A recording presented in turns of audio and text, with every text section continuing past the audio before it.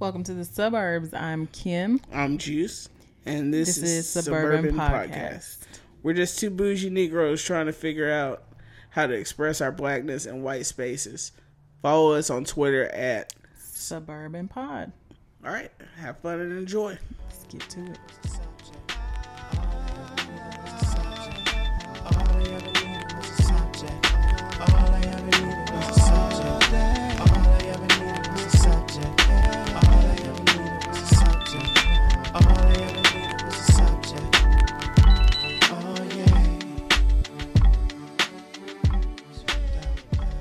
What you got? Monkey nut? Yeah, want one? No. Want some of these? No. I got 6 months till 30. Nigga, I'm trying to be snatched. Well, I'm about to be all the way washed by the time I get to be 30.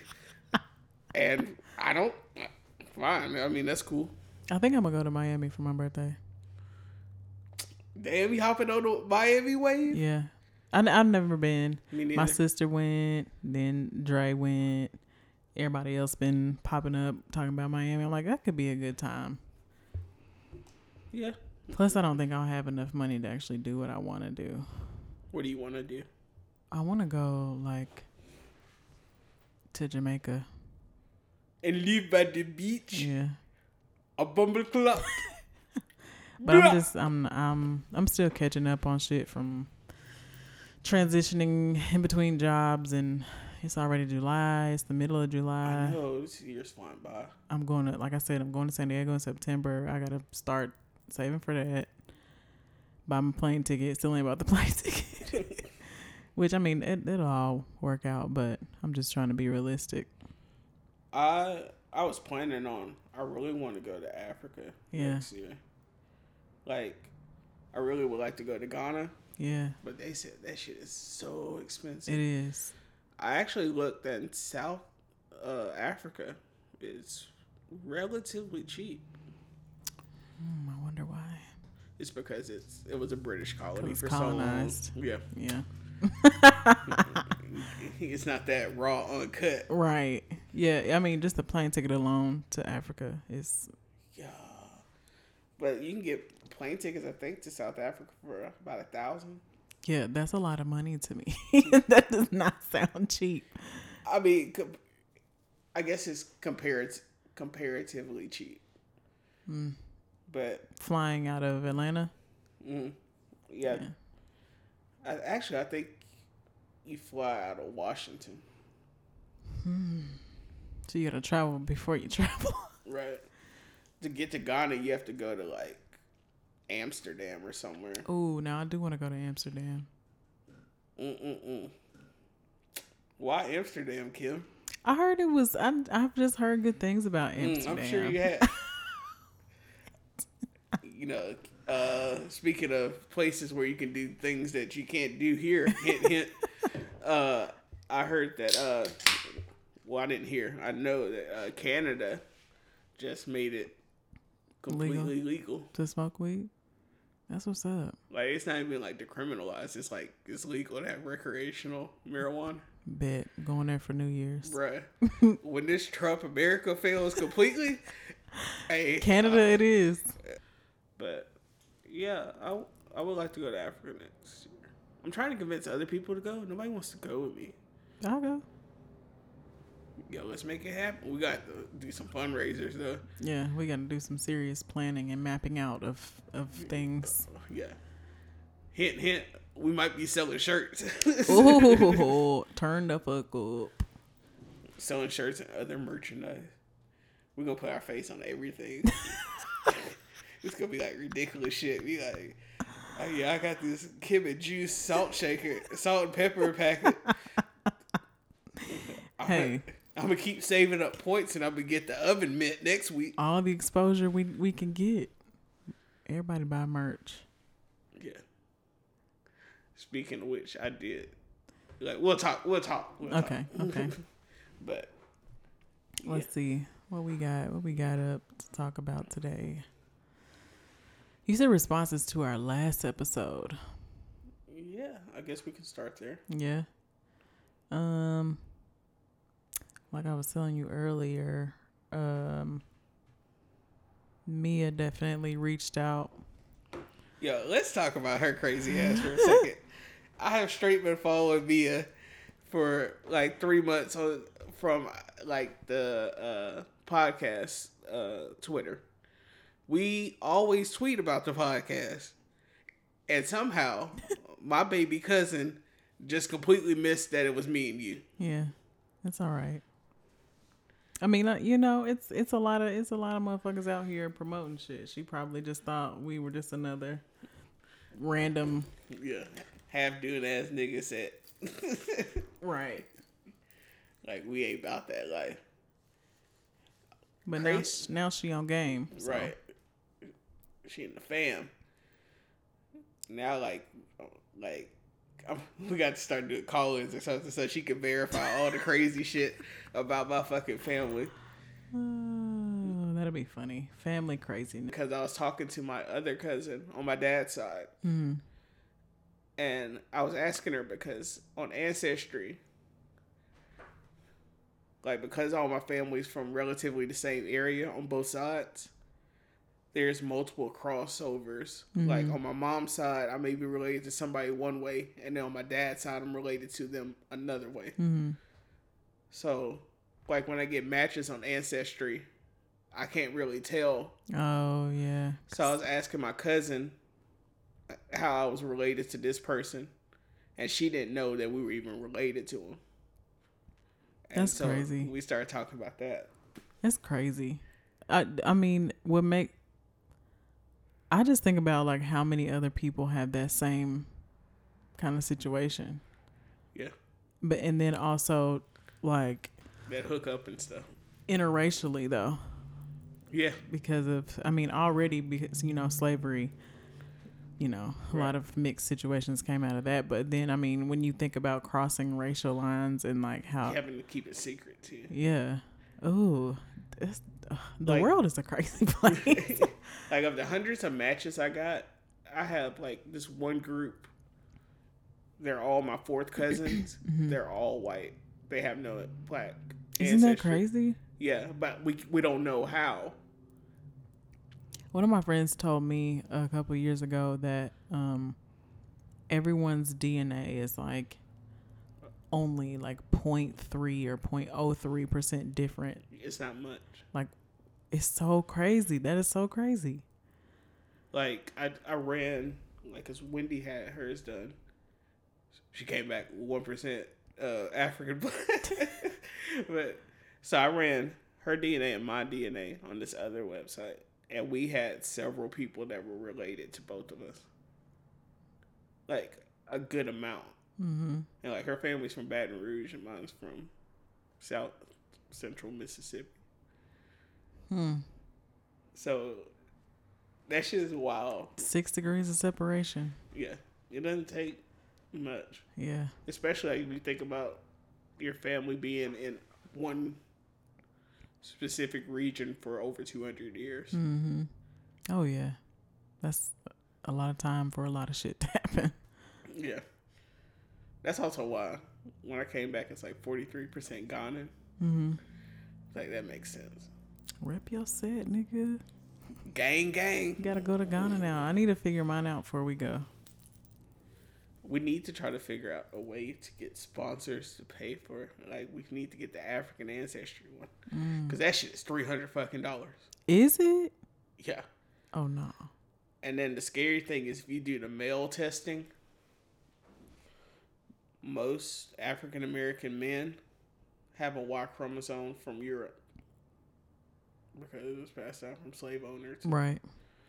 So you can pay that $300 and you find out that whole... Some shit you don't want to find out. Yeah, like, bro, I don't want to know my fucking family's from Ireland. Fuck that shit. Okay, but back to Mia. Circle it back to Mia. Okay. She messaged me and it was very endearing. But she just was telling me that she had experienced, crazy things with men. She didn't go into detail, but she was just like, I get it. And you're not alone. And, you're worth this. You're a queen. You're blah, blah, blah. And I was like, oh, my dick. Thank you. But we were just saying that it is crazy that so many women have just absolutely ridiculous stories. Yeah. When it comes to men. And the lengths that men go through, like, I'm not even gonna lie, like when you were telling me, I was thinking about some of the stupid shit I've fucking done. And I felt mad, like, I've never done that type of shit. Yeah. But I've still participated in toxic, terrible things. Even from, like, trying to slut shame somebody or things that you view as innocent. Like, because also men have a thing to be like, well, I didn't rape her. Yeah. Like, and minimize other ways of, like, harassment and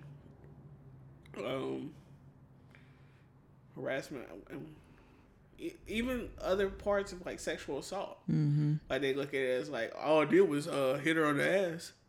Like, bro, it's just so, like, embedded. It's almost like the microfibers of what make a man. Like, it's just so normalized and almost expected.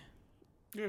And tolerated that no one recognizes it as a problem until, like I said last week, you're a man who has a daughter. And suddenly you want to protect her. Yeah. From the men who are just like you. It's a full circle situation. It's crazy when you start, like, breaking it down, like, on an everyday level, to where it's not like we have a thing where we trying to make it like that the people that commit sexual harassment and sexual assault are these, like, gargoyles or trolls that live off, and they're only monsters. And it's just like the same way we talk about the way that child abuse happens. We act like the only people that are being that are abusing children are these crazy, fucking weird looking motherfuckers. No, it's your pastors, your teachers, your family uncles, members, everybody. Yeah. And people defend those people. Like, when they have the whole, like, oh, she's just a fast little girl type thing. That's the type of things that we're trying to dismantle. Yep.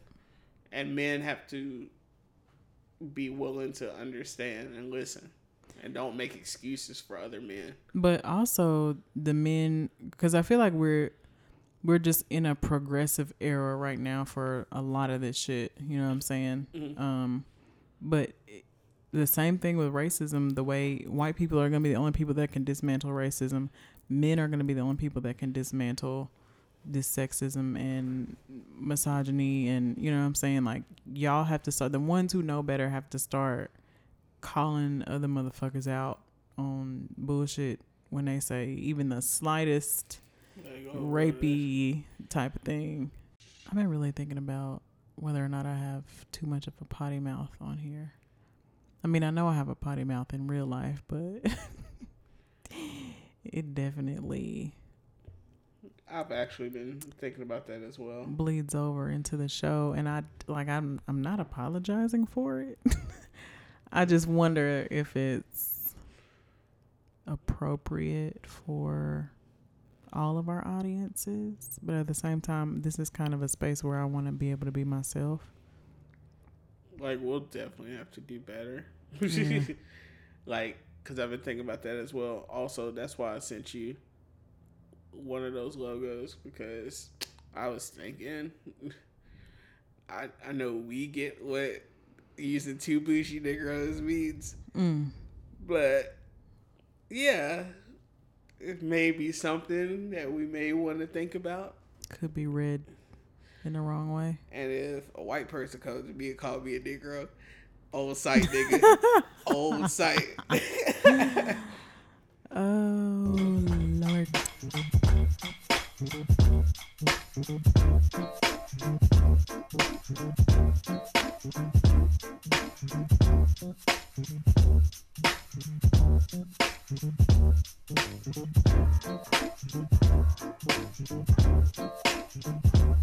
Men have to be the ones to dismantle misogyny and white people also have a way of. I mean, they're gonna have to dismantle white supremacy, and they can't get in their feelings the same way that men can't get in their feelings when women call them on things, or other men call them on things. Can't do the same thing when people of color call them on things. Yeah. Especially when you know these things exist. Like, don't gaslight us. Mm-hmm. It's just like, have you seen the people saying that we should boycott Sammy T's and FUBAR and all the other places that discriminate downtown? Like, I know it's a cool, like, I guess the cool thing for people to be like, this isn't America the way. We shouldn't have people being racist and letting it slide, but we do let it slide. Yeah. These people go downtown every week and see black people get turned away left and right. And they continue to go. And they don't even think about it until they go down with one of their black friends. Mm-hmm. And they see the humiliation in their eyes. And they still continue to go, though. Yeah. And they're just like, no, it was just that one time. No, it's not. And you know that. It's happening way too often for it to not be a thing. Right. And that's a problem. And if you let that happen, you're a part of the problem. Right. The fact that you can speak from personal experience should say how big of an issue it is. But I mean, I can too. You know what I'm saying? But how many of our white friends can say that I've ever had issues with getting anywhere downtown? Right. Like, I've seen my white friends wear white T-shirts and Jordans. Yeah. Get in. Flat bills and everything. Right. All the tank tops. Apparently, like, tank tops weren't allowed for a while on men. Like, male tank tops. But yeah, like, me and my friend tried to get into FUBAR, I want to say a month ago, maybe a little over a month ago. He had on a graphic tee and some cargo shorts and some sneakers. Pretty bummy as hell.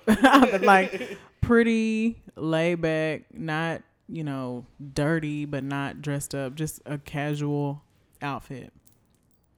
And we get up to the line and there's this guy, he is wearing like some like mismatched suit coordinates that were not coordinating. It was like he was trying to be somebody that he wasn't, and it just wasn't working.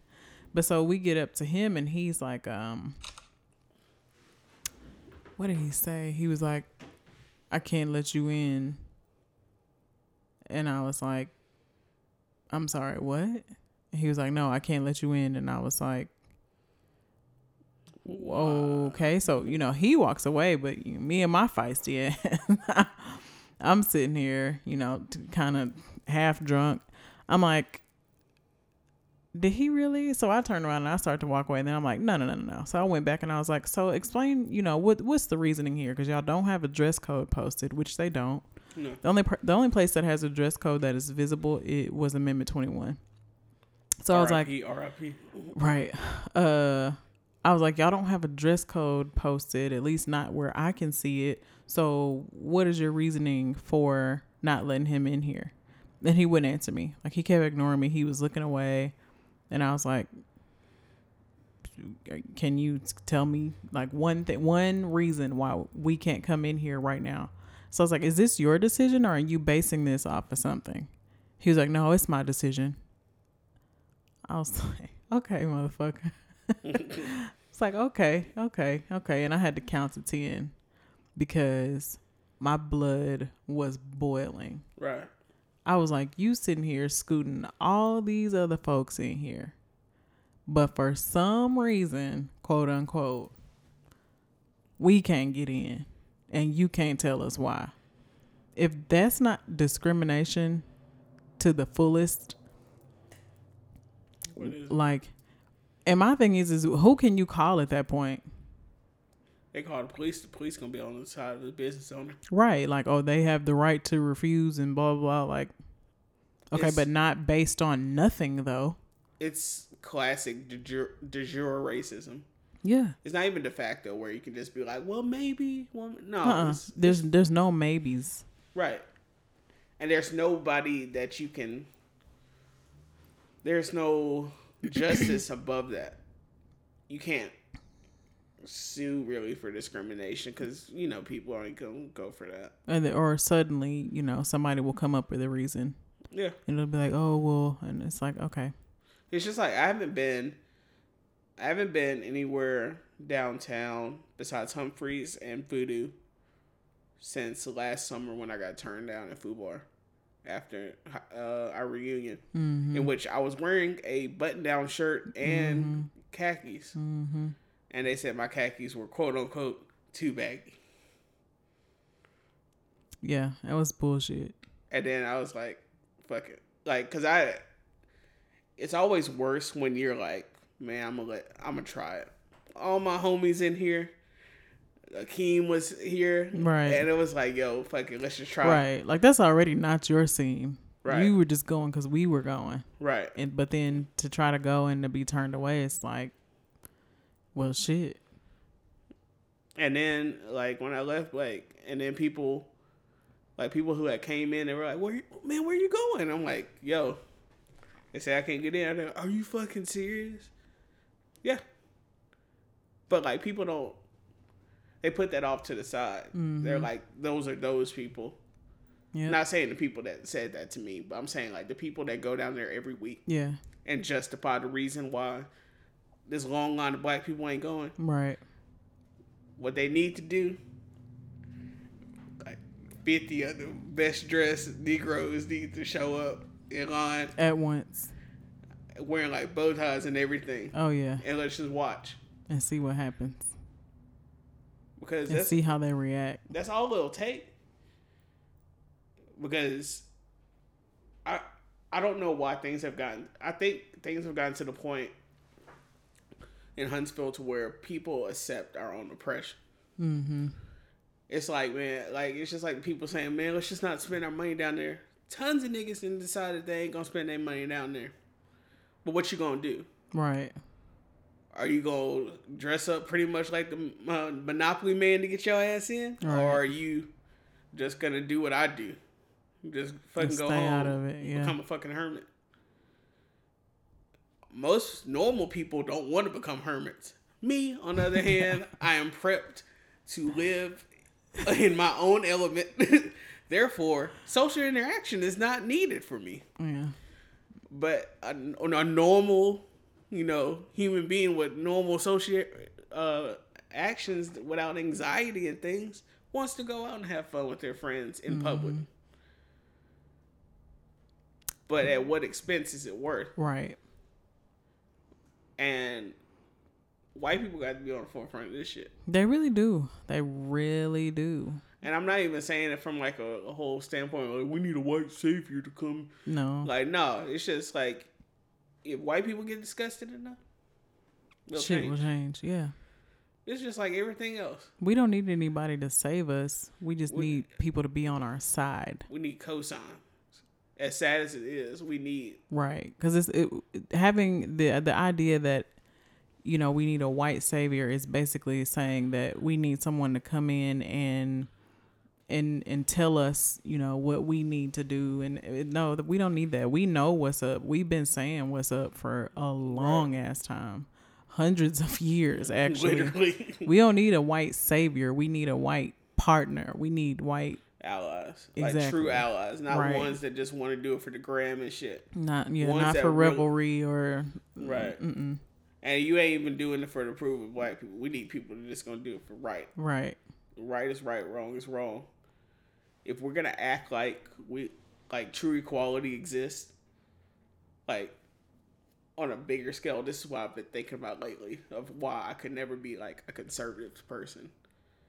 Like if you actually believe that everything is equal and the world is pretty much perfect or as close to perfect as it can get, then yeah, you can believe that the best person will take the job or merit is actually valued. Mm-hmm.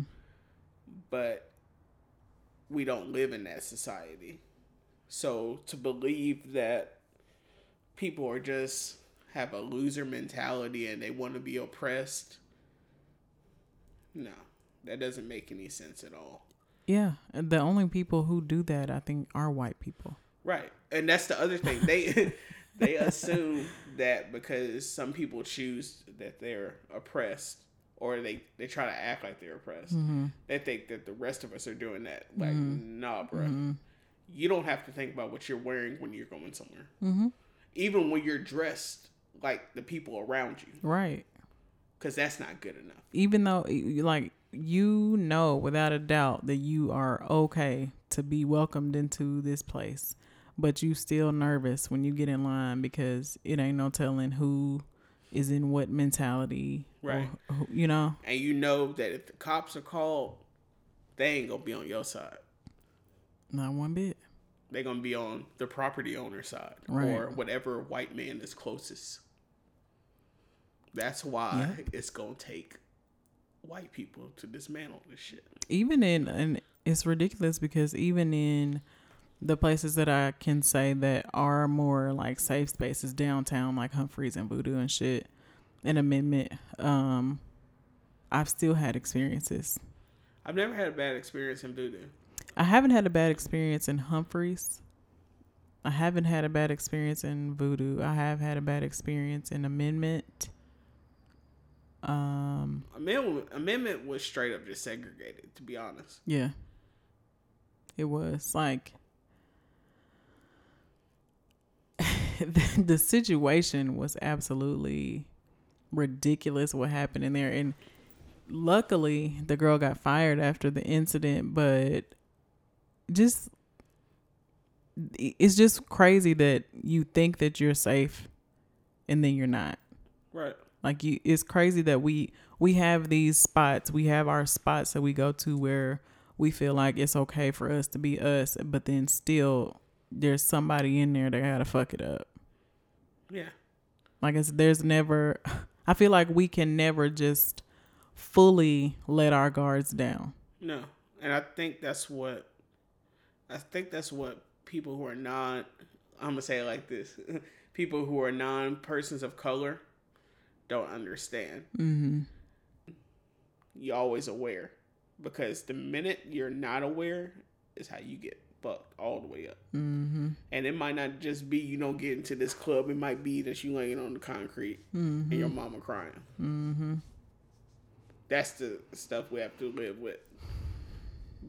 But everybody acts like we're just choosing oppression. It's just like when they use, like, this is my pet peeve, when they use Chicago as like, well, what about Chicago? It's been a Democratic control for years. And yeah, but let's talk about redlining and how you've segregated communities and you made economic development not go into those communities. That reminds me, one of my friends, he had posted something about how like racism was implemented in like the banking system. Yeah. And one of his white friends commented and was like, haha, come on, dude, like, for real?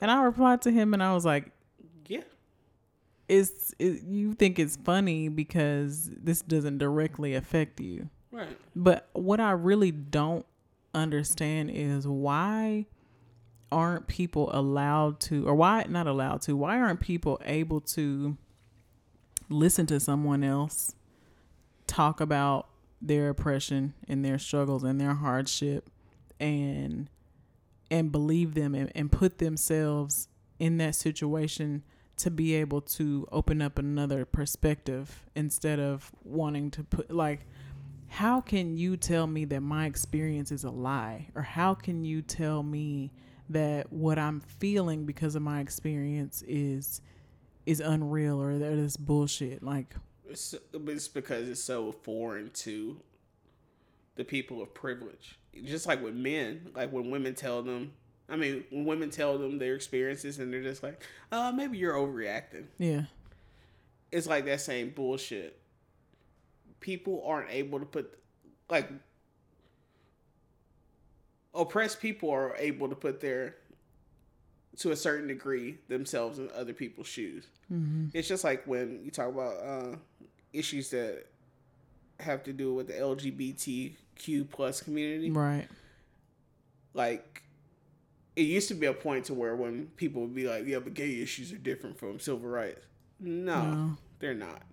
They're gay rights are civil rights. Right. But I think that it takes a level of unlearning that tribalist mentality or the sexist things. But in 2018, there's so much opportunity to have your eyes open. We have too many protests and too many videos of people of color being mistreated and too much evidence of police brutality and all this other craziness that I know people are reading and I know people are seeing. But they tune it out because they think we're just making excuses. For what though? To what is the benefit of that? What if we look at it as they actually, it's people that actually think that it's better to be black in this country now because you get free things. Like you get welfare and food stamps. Oh, okay. But it's so ridiculous. Like, even if you were using that logic, so my life is better because I can't afford to pay for right, because I need assistance. Right. But like, be like, well, they don't have to work and they get all this stuff, but they live shitty ass fucking lives. Yeah. They live in the worst neighborhoods with the worst food, worst jobs, violence everywhere. Yeah. And the more sinister thing that people aren't able to realize is those places became that way for a reason. Mm-hmm. Institutional racism is real. Yeah. It's just like when, like you said, the person just laughed at the idea. That's what redlining did. Right. You couldn't afford houses. It's just like, all right, you know, like how we were talking about how you said you wanted to live in 5 Points. Mm-hmm. I guarantee you some of those houses, if you were to buy one, they have stuff from when they were built in like the 40s and 50s saying that they could never sell to a black person. Yeah, I believe it. That's what people don't understand. The suburbs were built because they didn't want certain people in. Yeah, they were trying to enclose a specific community. Yeah. And generations of people grew up in those segregated communities and they just thought it was normal that they didn't see fucking black people every day. Right. It's because they didn't choose to work hard enough to get there. No, it's because they worked hard enough and they were denied opportunity. And still slapped in the face. Right. Yeah. And now you're telling the descendants of those people all the years of discrimination against you is your fault. Right. It's in our heads. And it's your grandparents' fault. Right. Even though they face real racism, you're the ones that are making excuses. Even though they were forced to do things against their will. Yeah. It's the same, man. You literally look up, like, they made a documentary, I think, in the 50s about Leavenworth. Mm-hmm. I think it was Levittown. That's it. It was the suburbs built for white GIs returning from World War II and Korea. Mm-hmm. Bill O'Reilly grew up in Levittown. And they had, the homeowners associations had it to where no black people could live there. So, like, there's a documentary from the 50s. Like, here's the other thing. People also make it seem like that was just the time people didn't know they were wrong. No, people knew they were wrong back then. Absolutely. So there's this documentary in the 50s where they're talking about why won't they, it might be early 60s, why won't they let black people move in?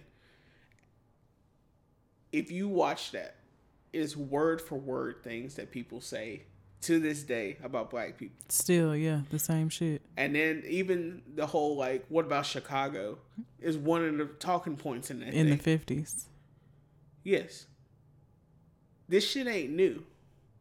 And the more you study things, the more you realize that you're in the Matrix. Mm-hmm. And reality is not what you think. So when all these people are saying something that's so foreign to your idea, you need to ask why. Yeah. Why is it that women feel a certain type of way about how society is set up? Right. Why is it that black and brown people feel a certain type of way how society is set up? Right. Why is it that gay people are afraid that they're going to get fucking killed just for being gay? Right. it's because people died from that. Exactly. People faced violence from it. Exactly. And laws were put in place to make sure they were subjugated. And the same people who were your grandparents and great-grandparents that stood by and let it happen, ingrain that in you. Yep. To where when you see black and brown people denied every day as simple things like going into a club, you turn the other way. Because you think that that's how it's supposed to be. Yeah. And you might not even think in the front of your brain that that's how it's supposed to be. But it's a small part in the back of your brain. It's like, maybe it's their fault. Yeah. Or this is fucked up, but how do I stand up against my peers? Mm-hmm. Everybody acts like they don't know any racists, but when they go to their houses on Sunday dinners, you hear your uncles and your father saying racist ass shit. Oh, yeah. I know, I hear it. And I'm black. Absolutely. So let's not act like what's going on in my household is completely different from what's going on in your household. We ain't that different. Yeah. But yeah, I don't know. Thinking that it's easier to be a person of color or easier to be a person of a certain class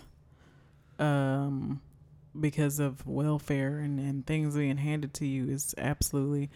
And it's funny because I was listening to Well Read, and they were saying the same shit. They're like, all these people that complain about, the people who are on welfare, they always talk about how, it must be nice, but they don't ever actually want to take that life. Right. Like, you don't want to switch places in life. If you think it's that good, let's switch places. Let's yeah. just see how your life let's goes. switch places then, since you think it's so great.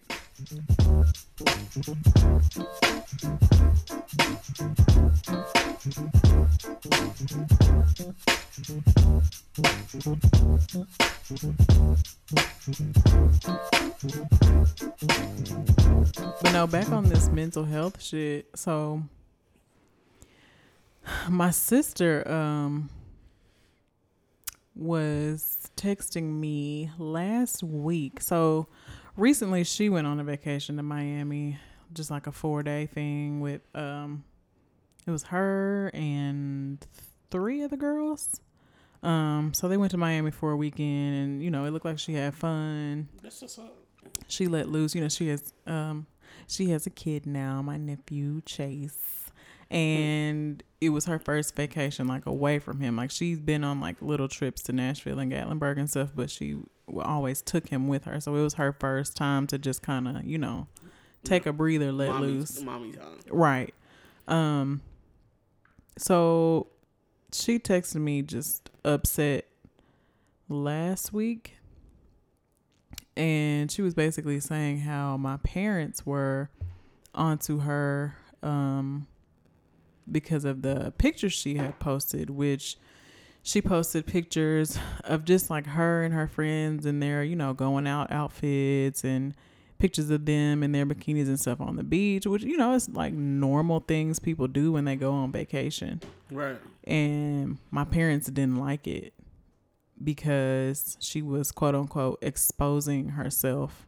And, my dad was asking her, what was it that she had to prove, and this, that, and the other. And I'm just like, man, it's so crazy. I don't know if it's a generational thing or if it's just specific to like my parents and us, but I feel like all parents have a vision of what they want their children to do and how they want them to be.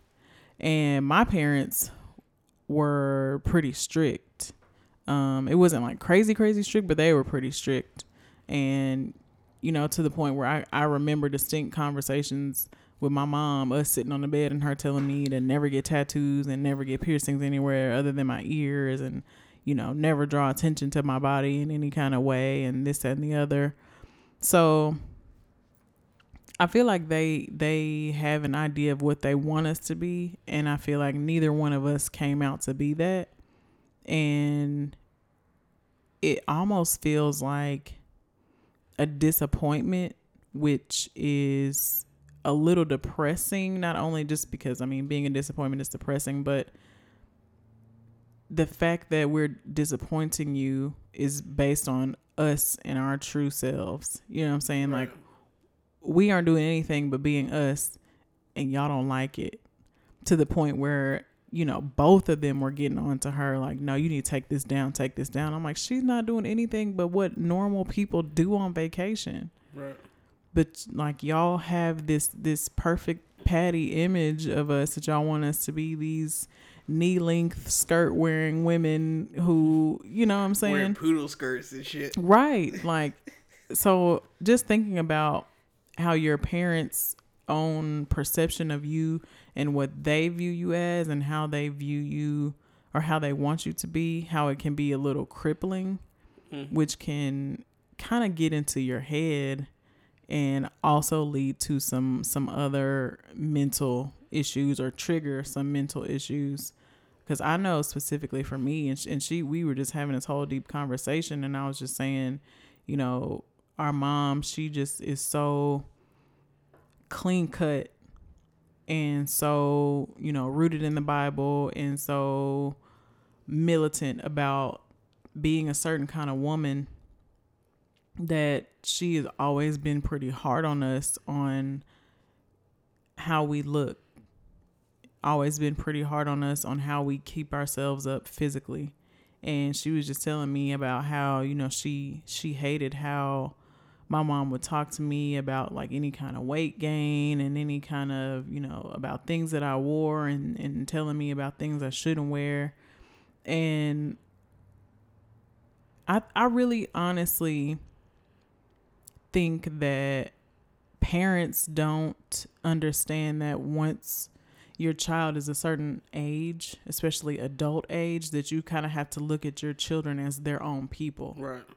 And I think that my parents are never going to grasp that, because I feel like we have had so many interventions, you know, sit down family talks and stuff. And damn, y'all niggas really are the Huxtables. we, you know what I'm saying? We talk about how things go down within the family and why, and things that have to change in order for us to be better.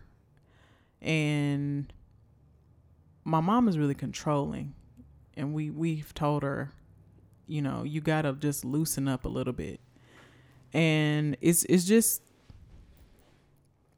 crippling. Like I have honestly been in this weird duality with who I actually am and who I have to be in front of my parents.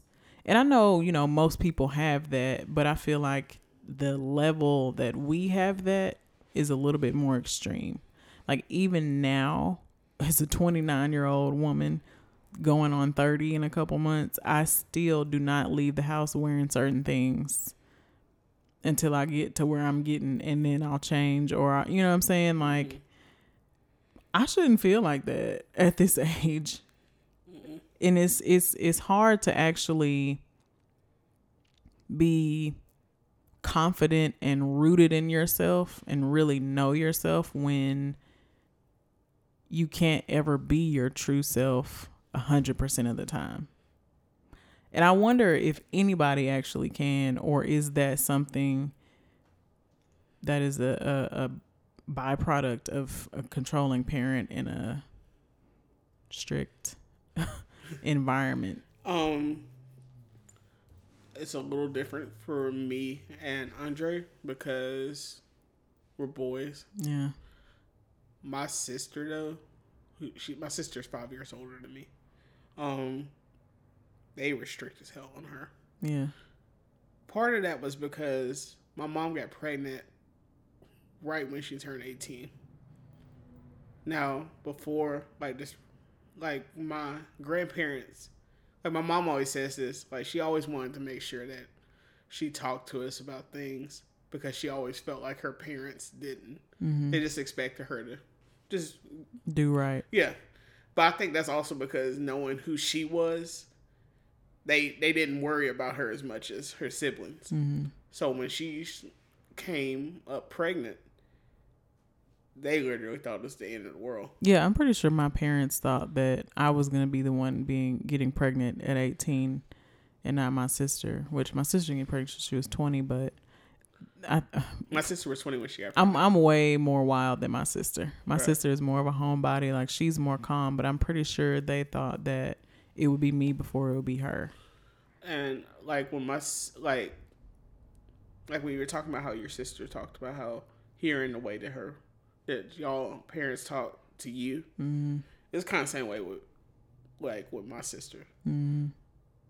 My mom's main focus was to make sure my sister didn't get pregnant before she was married, or at least until she was older. So she would just say certain things, and I heard all those things that my mom was saying to my sister, and I internalized it, and that's why I'm a little different than like Andre. Yeah. I think it's something about being that step right underneath, because it's just y'all two, and it's three of us. So being that, like, you hear all the things that your parents are saying, and you personalize it. But my sister got pregnant her senior year at UNA, and my mom handled it pretty well, but my mom did let my sister know that she was upset. No, she was actually very supportive, because she didn't want to alienate her the way that she was.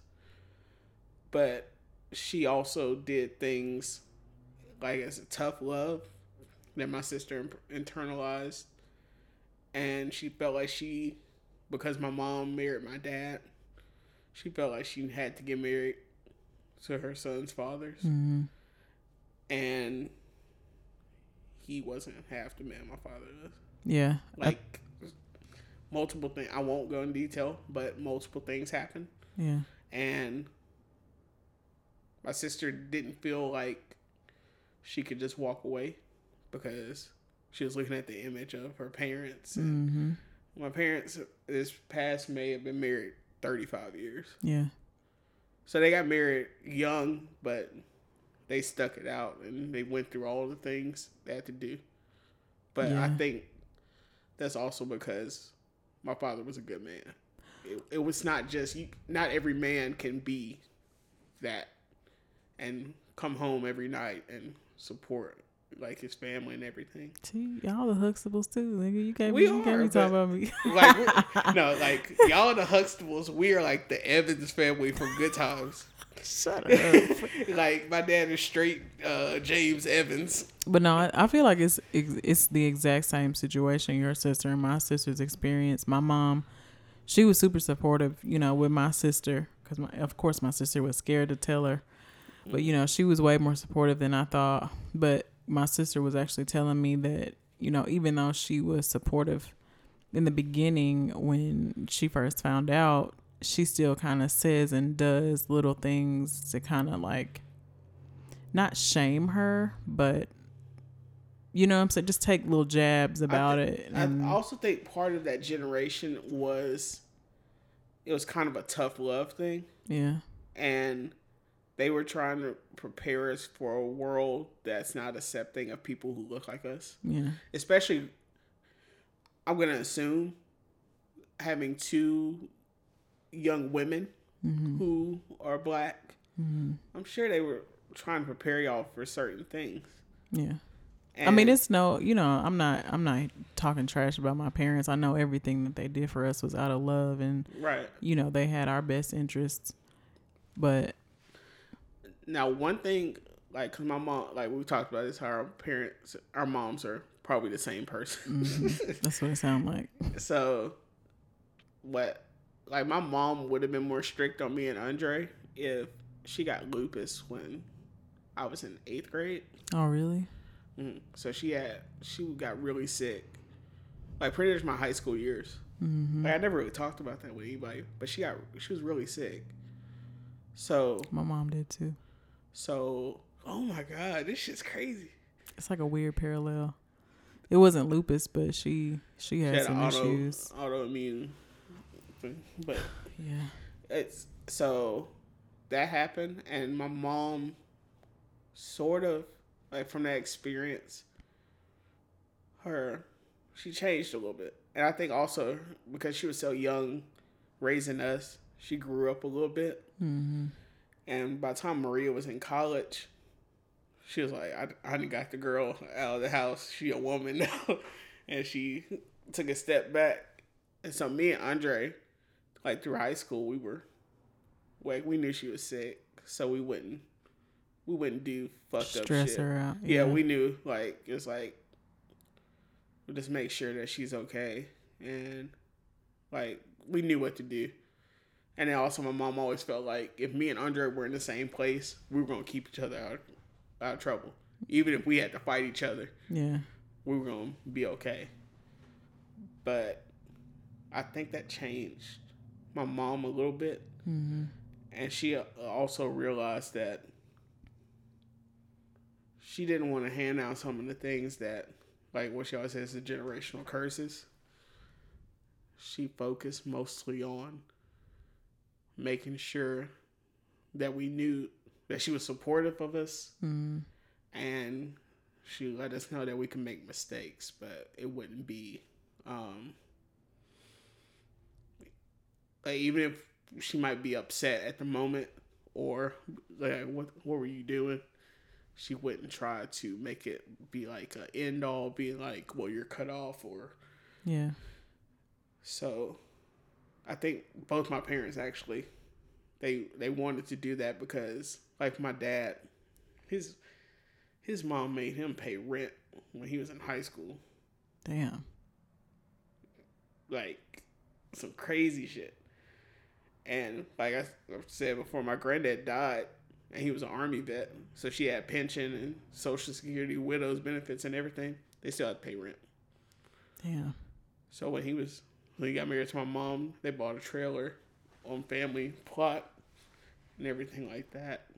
So when I got back from Grambling, they were like, yo, if you come back, it'll save us a lot of money. You can just stay here. You won't have to work, but just make sure you do what you got to do. Yeah. And neither one of their parents would have done that. Yeah, I feel like what my parents are doing for me, their parents didn't have that. But and my mom still didn't want me to move out when I finally did move out. Like, when I be talking about moving out, my mom be looking at me crazy. And I'm like, why you gonna move out? Girl, I'm old as hell. I got to get out at some point. I can't bring nobody back here. I think my parents are finally starting to understand that it is really hard out here for us. Like, because that's another thing my sister was saying. She was like, not only did I not like how she would talk to you about, your appearance or whatever, but she was so super hard on you when you were having hard times getting jobs. Because there was literally a point where I was applying anywhere that was hiring, anywhere that I could get a job. Like, I wasn't above anything. I was unemployed for a month, and it was driving me crazy. For one, because not having money sucks, but I'm such an independent person. When it gets to be that long without money, you have to start asking people for help, and I hate that shit. That's the scariest shit in the world. Like my phone got cut off, and that blew my mind. It had never happened to me before, and I had to ask my parents for money to pay the late fee and to pay, the bill on top of that to get my phone turned back on. But that wrecked me. Like, I was in a depression because of that. But on top of that, like, she was just so hard on me, and she just didn't understand. She was saying that I wasn't doing enough. The reason why I couldn't get a job, like, I was literally out here applying to McDonald's with a whole ass college degree and couldn't get, like, I went, I think 3 or 4 months without a job. And if I wasn't able to live with them, I don't know what I would have done. But she was just so hard on me, like, you're not doing enough. I don't see you, you're not out. And I'm like, well, going out to these places requires things that I don't have, like right. Gas. I don't have money to keep my phone on. I damn sure don't have no gas money. You need money to look for a job. And I think that's what they don't understand. And I was flat broke, like, savings gone, nothing in the check, like, flat ass broke. And she was just so hard on me. Both of them were at one point. I think my dad kind of let up, but she was still just so militant about this is what you need to do, and this is why you're not getting this job, and this is what you're gonna do, and look at this job over here, go over here, do this, do that. And I'm like, it got to the point where I had a breakthrough, and I was like, there's only so much that I can do, and you can't be my mom and be a person that is so rooted in religion and faith and be so up my ass about things that I can't control. I can only apply to these jobs and, double back, do my checkbacks and callbacks, and that's it. All I can do is apply and wait. But she was just so like on me every day, every minute of the day. Look, this job is hiring. Go here, open this link, apply. It gets to the point where I literally had to start writing down the jobs that I was applying to because I had to keep up. You know what I'm saying? Yeah. Like, I think my list was over 50 applications long, when you think about some of these applications, that is tedious work. And having to like tweak my cover page and my objective on my resume to fit every single, position. Like, I think what I'm getting to is I wish parents, number one, I wish my parents, I'm not going to say parents, I wish my parents were more open with us about who they were growing up. I do wish that too. Because, and I tell people this all the time, like my friend Kayla, she talks about how she pretty much tells her mom everything, but she lost her dad a couple years ago. But I mean, she can talk to her mom about her friends. She can talk to her mom about her dating relationships. She can talk to her mom about work problems. She can talk to her mom about anything. There's only so much that I can talk to my parents about without there being some kind of reprimanding or judgment or, them starting to worry or being too wanting to monitor me more. And I know I know, number one, that my dad had a crazy life growing up. Like he had to fend for himself for a while. But at the same time, like I know that he was a partier and a smoker and a drinker, but we don't ever hear about none of that. Now leave it to my mom. She swear that she did everything by the book. That's and how my mom didn't have sex until marriage. And the worst thing I ever did was have sex before marriage. Right. Now my mom will admit that she was having sex. But I mean, she got your sister. Right. Like the proof is there. The receipts are there. But I wish that they did that, number one, so we wouldn't have this pressure of an unrealistic thing to live up to. One thing I am glad that I did was, first off, come back from Grambling and move back in with my parents, because I did get to know them behind just them being my parents more. See, I've never been able to do that. Like my dad doesn't talk at all. Like my dad's like Spy Guy. Oh yeah, he don't talk. Same. Like my dad is a quiet person. He goes into his man cave. Watch sports, eat popcorn, and he just chill. He don't drink no more. He drinks some root beer and shit like that. But like when I got back and me and Andre were going through our party phase where we're wilding out, like when my mom would start getting freaked out because like her dad was an alcoholic. So she's a teetotaler. Like she's never drank at all. Same. My mom swore I was an alcoholic at one point. Oh, both my parents did at one point. Like, so, but when I first got back, my dad would be telling my mom, like, man, they're boys. Let them calm. Like, they're okay. They're not going to do nothing. Then it got to the point where it was like, I think DJ might be an alcoholic. And then by the time Chance died when I was 26. They were just hoping I made it through each day. Yeah. And so they backed off a little bit. But I was so like depressed and everything that it was just focused on each day. Mm-hmm. But I think the balance that they had of trying to understand who I was, because I felt like I was a disappointment as well, and I had to go through that. Especially like even after I graduated and I couldn't find a job in my field at all, even though I was applying literally everywhere, and I wasn't. But I was working these hours and I was making tons of money. Like it was weird, especially like because Andre started working for Monsanto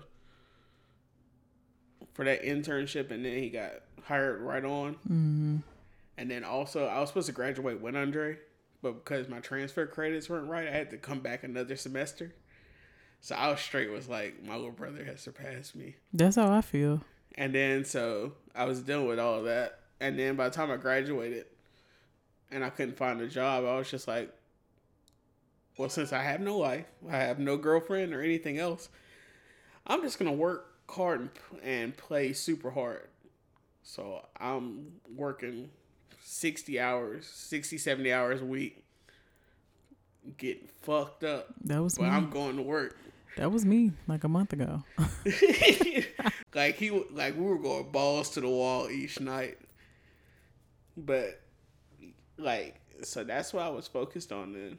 I was thinking about this today. I straight retired from partying after Chance died. Yeah.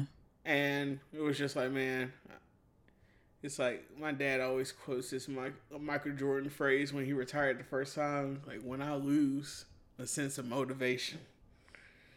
I just had to walk away, man. Like, I lost the motivation to get, like, super, like, fucked up. It was like, bro, I had been to the mountaintop. And then I had lost not the only person, but, like, the closest person to me. Yeah. And it was just like, yeah, I don't need this part of my life anymore. If I can't do this shit and wild out with him, I don't want to fucking do this shit. Just gonna go home, chill. I had that, I think I had that same kind of mentality when he died. So I slowed down on all that. And then Austin died the same year. Yeah. Then I was just really mind fucked. Yeah. And then I was just like, no matter how fast or how slow you're going, this shit could end all of a sudden. And you're just trying to make sense of that, along with all the other bullshit in your fucking life. You're having to wrestle with what does life and death actually mean. Yeah. And the way I found peace, was either being creative, because if I'm not creative, I will destroy myself. Like, if it's not blogging or if it's not doing, like, I have to do something creative or I will bust. Yeah. I need an outlet or it gets dark up there. And I need to unleash that darkness. That's why sometimes, like, I'm scared that these podcasts are going to get super dark. Kind of like this one. But hey. I mean, it's real. It's real. It is. And I know as other people, the only bad thing about our generation is people want to act like everything's Gucci. And it's like, no, some days you don't feel like getting out of bed. Yeah. Some days you don't feel like taking a shower and leaving your house. Yep. You force yourself to do it. And it's other people that force themselves to do those things. Just know that we all in this shit together.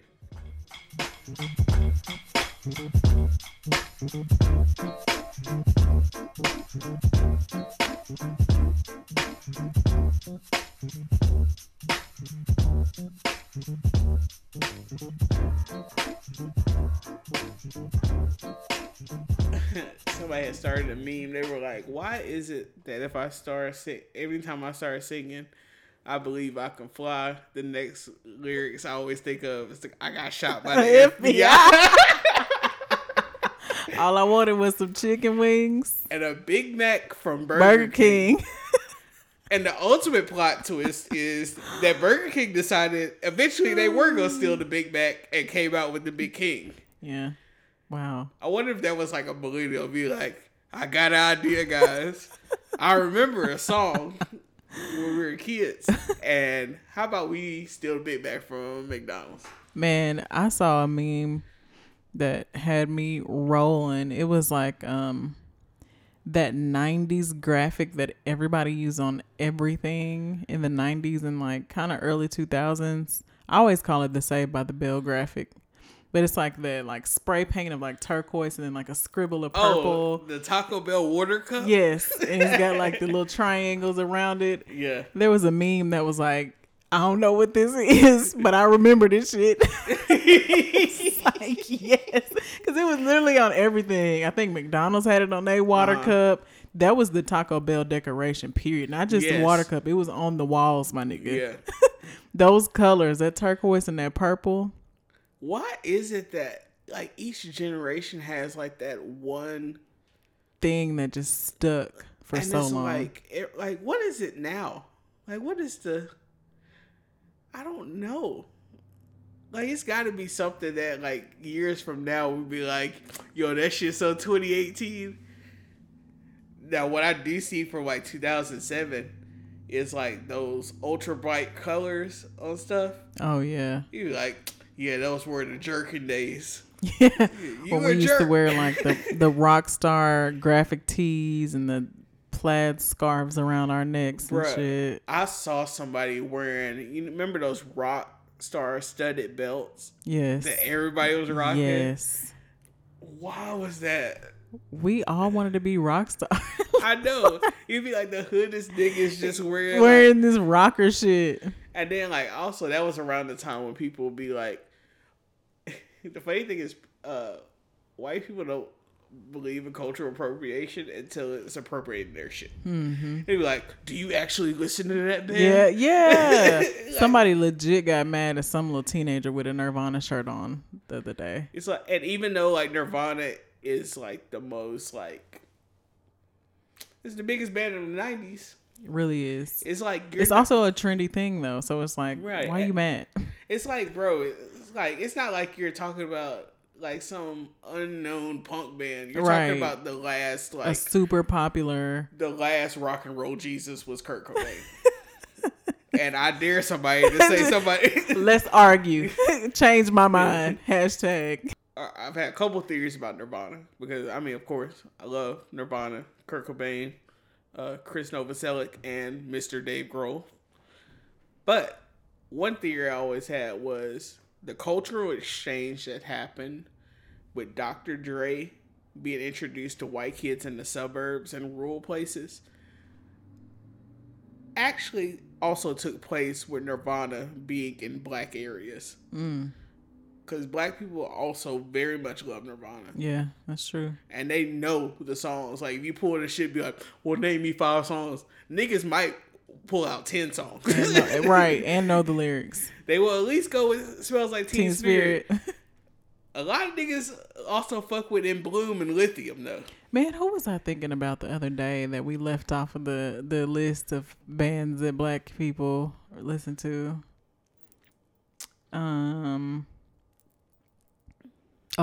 Kings of Leon. Yes, my mom would fucking like Kings of Leon. I had a whole entire moment the other day. I like downloaded their album from 2008 and I was like in my feelings to almost the entire album. Why? That was the move then. Oh, the other part of the Nirvana mythology that I also do is that Kurt Cobain and Tupac were a dual person. And the fact of they died within similar years and they were so cultural impactful. It's almost like a playing card where one side is Kurt, the other side is Tupac, and it's just this tragic. Damn, that makes sense. I can see that. Like, yo, MTV Raps took rap into suburban neighborhoods. but also rock being played on MTV also made it to black areas. Mm. And it was a culture exchange that, like, you remember, like, this also, like, when we were, like, in middle school, it was the whole, like, you're acting white and shit Yeah. thing started. That's not, like, black people always listen to white music. Yeah. White people always listen to black music. Yeah, that's true. Like, if you talk to your, like, my granddaddy used to love the Beach Boys. Oh, yeah. Like, they always grew up on that shit. Yeah. It's just, by the time we got to school, we were searching for what being authentically black was, based on being in the suburbs, that we had a complicated relationship with our blackness. Yeah. Wow. That, you said that perfectly. I be trying to explain that to people all the time. But, like, and you can only understand it if you've been through it. Like, we saw, like, tons of our classmates. Like, the thing by the time we were in school, it's gonna date us a little bit. That's when, like, it was the rise of trap music. So you had Tip, you had Young Jeezy, and you had Boosie. And Gucci, of course. And it's niggas that we knew that threw their whole life away trying to live up to that. Yep, that's true. And they probably were in better financial situations than us, even. Like, through their parents. Niggas grew up in the suburbs wanting to be from the trap. Hey, man. We all gotta figure out what this blackness means to us. Yeah, that's true. By any means necessary at some points. I think I'm on the brink of really figuring out what my blackness is. What is your blackness, Kimberly?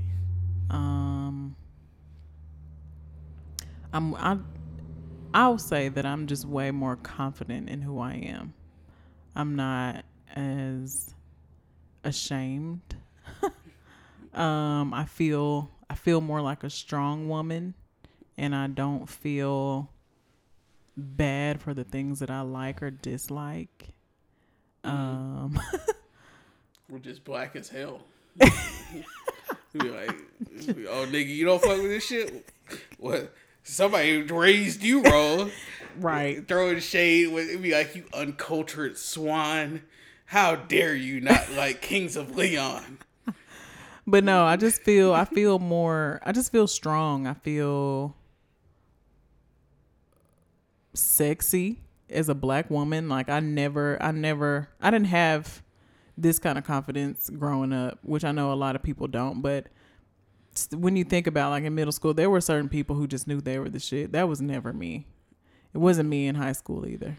And I feel like over the years, just dealing with different people, black and white, I've been able to confidently stand up in my blackness.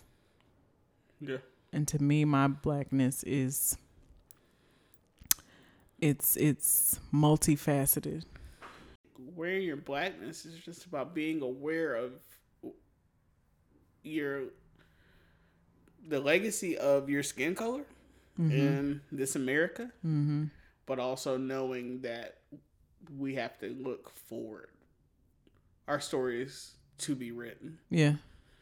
And I think once you understand that, while never shying away or discrediting where our story has been, I think that's when you find the confidence of it. And also, just letting motherfuckers pull the wool over your fucking face. Yeah. Black, white, or whoever. Like,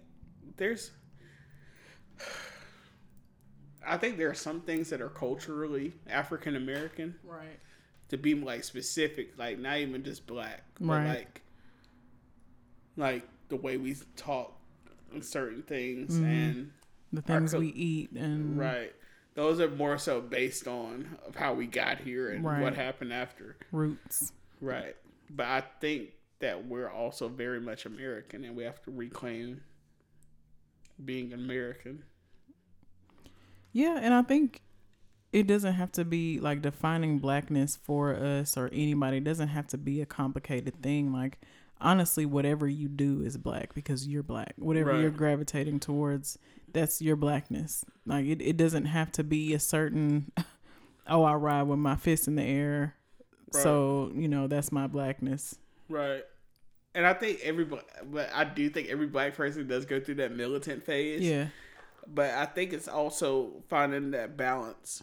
Yeah. And when you're at the point to where you can't push stuff aside, like, I don't know. I don't know. I think it's important to just know where you come from, where you're going, and how you're going to get to that place. Mm.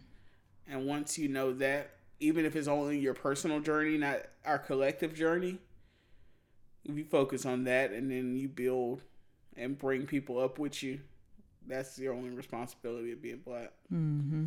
You don't have to be fist in the air all the time. Now, when it's down the ride, you at least need to think about it. And you might need to ride with us. But don't just ride on everything. Right. Because people will be out here leading you astray. That's true. Keep your third eye open. Right. Always be aware. And stay woke. Because niggas creeping. They gonna find you. Gonna catch you sleeping. But stay woke. Yo, I was listening the other day to that podcast and I was talking about how our culture had been stripped away, and you came back with the Black Panther. Our culture has been stripped away.